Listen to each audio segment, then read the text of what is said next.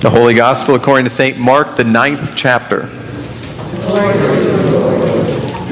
John said to Jesus, "Teacher, we saw someone casting out demons in your name, and we tried to stop him because he was not following us." But Jesus said, "Do not stop him. For no one who does a deed of power in my name will be able soon afterward to speak evil of me. Whoever is not against us is for us. For truly I tell you, whoever gives you a cup of water to drink because you bear the name of Christ will by no means lose the reward. If any of you put a stumbling block before one of these little ones who believe in me, it would be better for you if a great millstone were hung around your neck and you were thrown into the sea. If your hand causes you to stumble, cut it off. It is better for you to enter life maimed than to have two hands and go to hell, the unquenchable fire. And if your foot causes you to stumble, cut it off. It is better for you to enter life lame than to have 2 feet and to be thrown into hell. And if your eye causes you to stumble, tear it out. It is better for you to enter the kingdom of God with one eye than to have 2 eyes and to be thrown into hell, where the worm never dies and the fire is never quenched. For everyone will be salted with fire. Salt is good, but if salt has lost its saltiness, how can you season it? Have salt in yourselves and be at peace with one another." The Gospel of the Lord. Praise to you, Christ. You may be seated, and the children may come forward for a children's sermon.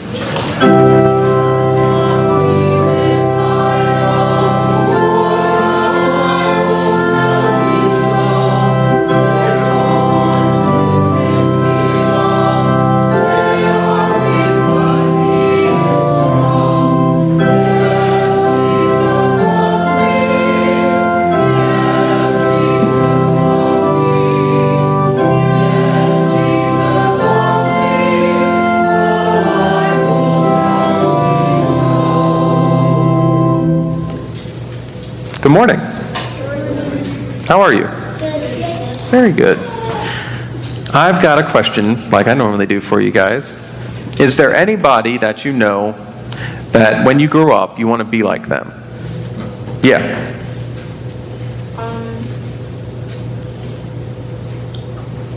You can just have it in your head if you want. Okay, you can have it in your head.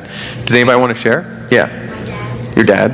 Oh, I get that. I understand that. Yeah. An astronaut. An astronaut. Cool. Anyone in particular? Yeah. Yeah? R2-D2. Yeah, he's cool. Cool. Yeah. Oh, your mom. Yeah.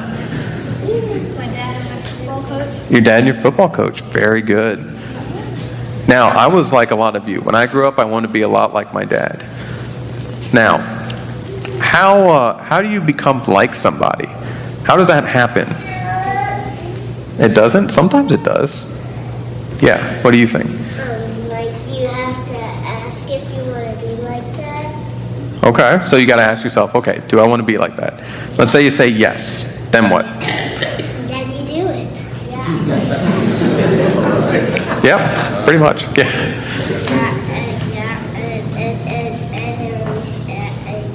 And they give us guns so awesome, and we pray so much. Yeah. Pray a lot about it, right? That's definitely true. Yeah. Now, tell me this. Now, my dad wears jeans a lot. They're kind of tight jeans. I don't like wearing tight jeans, but he wears jeans a lot, and he wears steel-toe boots, and then he wears a flannel in the winter. It's getting cold, so he wears a flannel, and then he wears this like baseball cap, but it's got ear flaps on it, and it's kind of weird. So let's say I wore all of that. Would I be like my dad? Yeah. Well, I hear some yes and some no. Okay? So, no's. Why aren't I like my dad? Yeah. Because you just dressing like him, but he has a lot more personalities and hobbies. Right. Yeah, he's got personalities and hobbies. Yeah, Amanda. Well, if you just dress like your dad, Mhm. it doesn't mean like you're like your dad, but you have to like grow up to be like if your dad's someone who like is an engineer or works someplace, you could do that, or you could just be like an engineer that helps him fix stuff. Yeah, you have to act like him, right? Yeah. Yeah.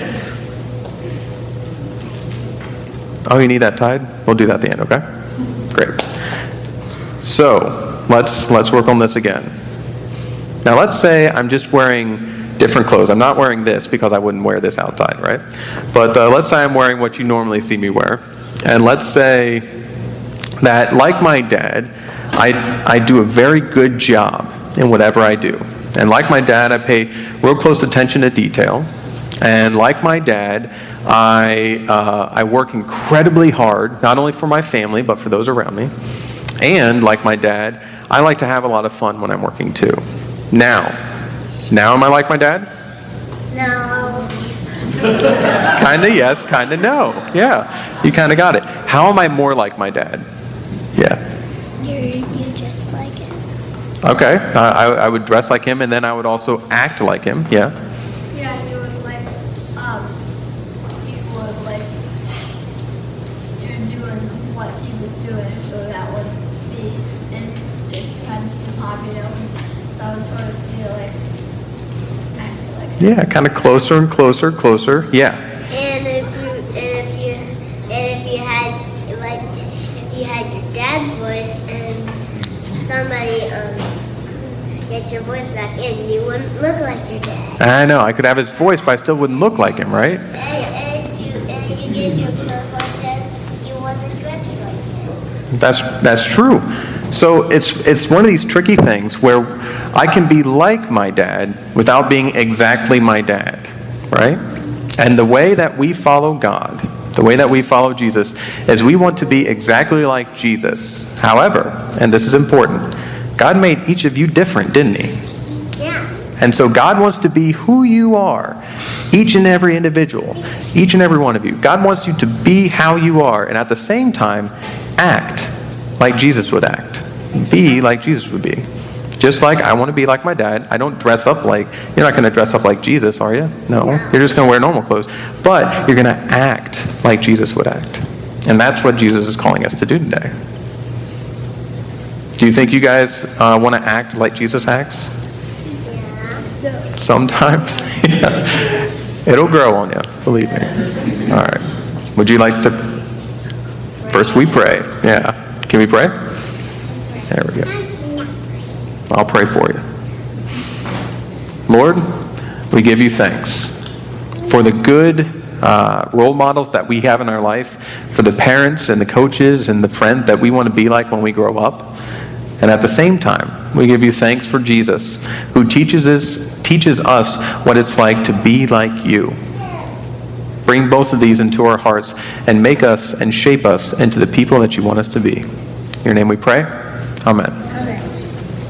Can you get the snacks for us? Snacks? Yep, I think Ava's going to get us for them. A good mind of hospitality. Here we go.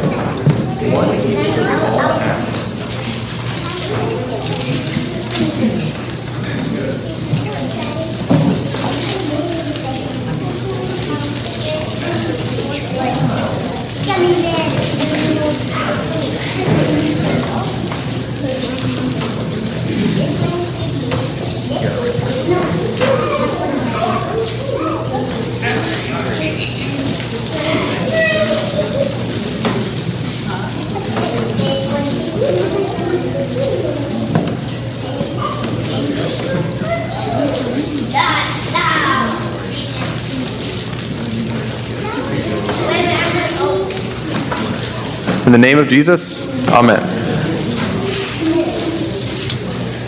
So, the disciples in today's text have got themselves into a little hole, haven't they?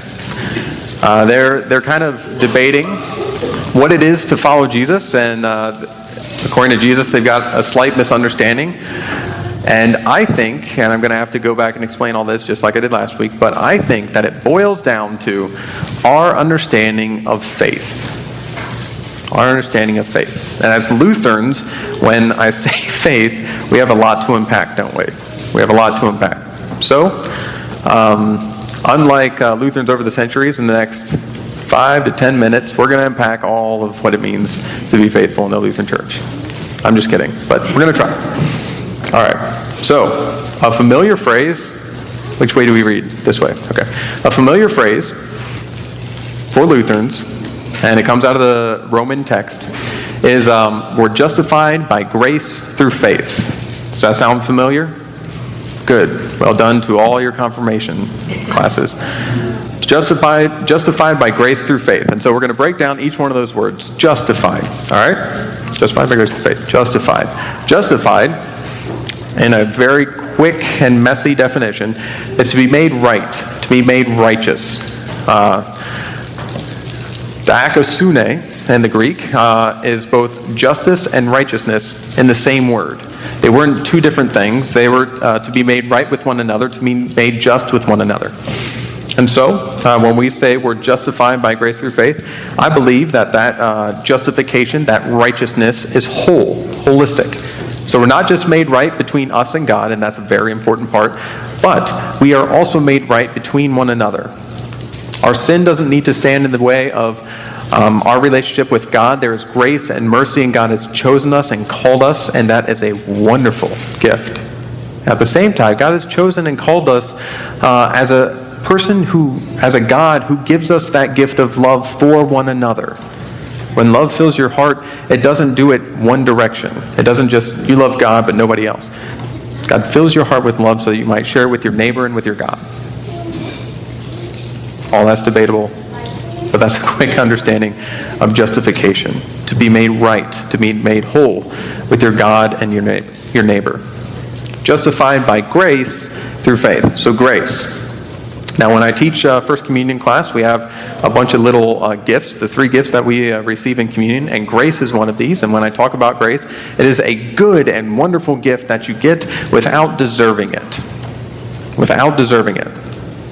And so, I always give a story because I think grace is best told in story. So one example of a story of grace that I received once was when I was in high school. I was in every single opportunity and activity that I could possibly be in, which makes a high school student very, very tired. And I had a book report due the next day. It was in a psychology class, so it wasn't hard. I just needed to get it done.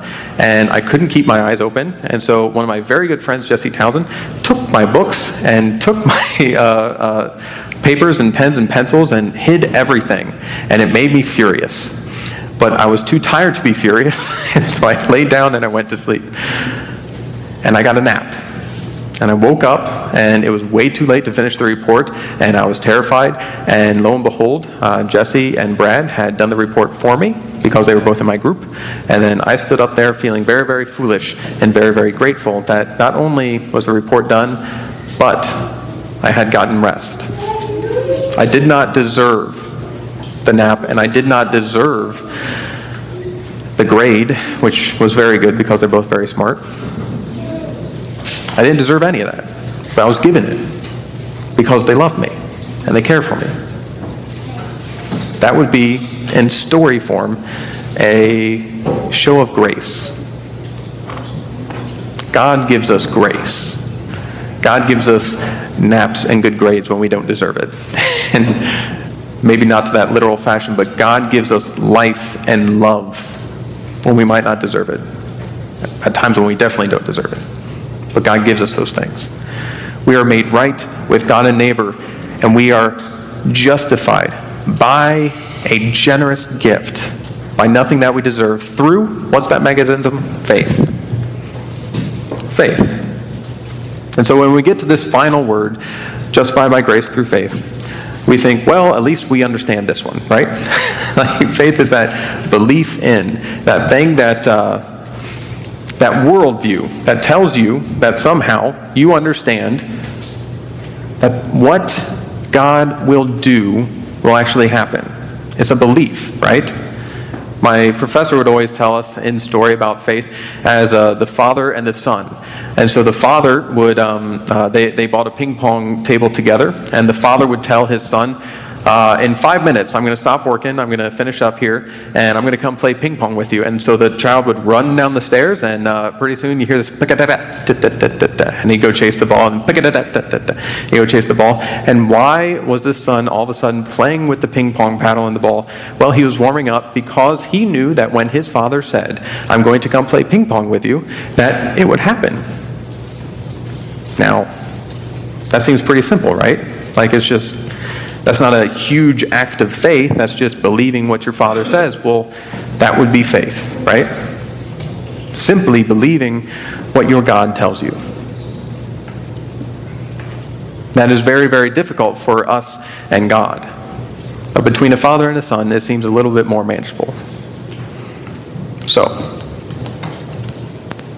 in Lutheran understanding, we are made right with God and neighbor by a generous gift given to us from God. And what is that generous gift? How is that generous gift given? It is given simply through belief in our hearts, that we might understand God's words, God's actions to happen in our lives. We have faith. But, and here's the big but, as Lutherans, we have an Achilles heel, and I believe that Achilles heel is seen here today in the gospel because we don't finish our sentences. We are justified by grace through faith, and the natural inclination should be to ask, faith in what? What do we have faith in? I believe that the disciples were answering this question incorrectly, and that's why Jesus corrected them. The way that the disciples might answer that question, as we see together in the 9th chapter of Mark, is that we are justified by grace through faith in doing exactly what Jesus did. And in this children's sermon, this would be kind of dressing exactly like Jesus. Well, we're following Jesus and we're acting like Jesus, and at least we're directly behind Jesus. And so whatever Jesus is doing, it must be right. And there's a certain amount of faith in there, but it's a limited faith, right? Because they don't really see how God can be anywhere else besides exactly where they are right now. And so exactly in this motion, exactly in this form, kind of exactly wearing these clothes, if you're going to be like Christ, that's how you be like Christ. Well, Jesus says no. There are many different ways that the kingdom of God is brought in, and there are many different ways that God works for us and with us and even outside of us. So, if someone's not against you, they're for you. For us today, our Achilles tendon as Lutherans is when we begin to not finish our sentences. And while we understand that we are saved by grace through faith, if too often we don't finish that conversation, we don't have that conversation of faith in what, we begin to answer that kind of inside of ourselves. Now, we haven't done it much often, but as any church congregation is bound to do, we can answer this in ways that seem silly. We are saved by grace through faith that having a fantastic choir will make the church grow. Well, that's not inaccurate, but that is also not the only way that the gospel is spread. We are saved by grace through faith in a God that's merciful. Well, that's true. But God is more holistic than that. God hits more than just your sin, right? Because God is in relationship with us and with our neighbor. So we are saved by grace through God, through faith in a God who is inspired and working towards justice. And that's true too. But it's not all of God. Because if we only are worried about justice, then we might forget incredibly about God's relationship between us, between our neighbors. When we say we're saved by grace through, I already did this once today, like you keep rattling off.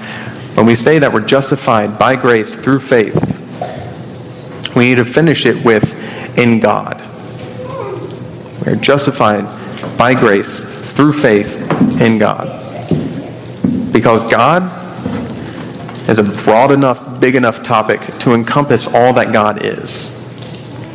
It's not very useful, but it's broad enough. Because God will take us from before Genesis to after Revelation. God will take us throughout the entirety of what humanity has experienced between humans and God. That understanding of God will take us through the creation and through the Exodus and through the judges and through the kings and through the prophets and through the exile and through the second temple and through the coming of Christ and through the acts of the apostles and through the coming of the Spirit. Through the writing of the Nicene Creed, through the monastic movement, through the Reformation, through the Protestant movement, through now. An understanding of God, a rootedness in God, will bring us to a point when we say that we are justified by grace through faith. It is in a God that is ever present. We always hear the phrase, who was and is to come. The promises are in what God has done. And in a Christian environment, we always remember the future, right? We remember what Christ did here on earth, and we recall that Christ will come again. And through faith, we believe it. And so where does that leave us? Well, as good Lutherans, it leaves us with homework, right? Well, we started with confirmation, we'll end with confirmation. I'm giving you homework. Here, in this next week or month or year, however long it takes you, I want you to look for two things. I want you to look for where the church, and that's not this church, that's the church, where the church is finishing their sentences well. Where we are really doing that understanding, that work, where we are living out our calling of being justified by grace through faith in God, where as people together in community, we are representing the wholeness of God as best we can. We are representing the mercy. We are representing the love. We are representing the very hard call. We are representing the love that binds us to God and neighbor, that binds us to creation and justice, where we are doing all those things. Look for those places. Take note, and then let each other know. Let me know. It makes very good sermon fodder. Let me know. But then also, look for the places where we do not finish the sentence very well. Look for the places where we have misunderstood what we have faith in, whether we have abbreviated part of God, or whether we have misunderstood what God to be. Maybe we're justified by grace through faith in some activity that we do, or justified by grace through faith in some single part of God, but not the whole understanding. And take note, and tell me, tell one another. Because, just as Jesus did for his disciples, when we bring this to light, we begin to see both our shortcomings and God's grace in the midst of these things. This articulation is how our church grows. This understanding of what we do well and poorly, badly, is how, together, we are honed iron by iron into the people God makes us to be. We don't dress up like our fathers. We don't dress up like our Father, but we do act like him. God be with you. Amen.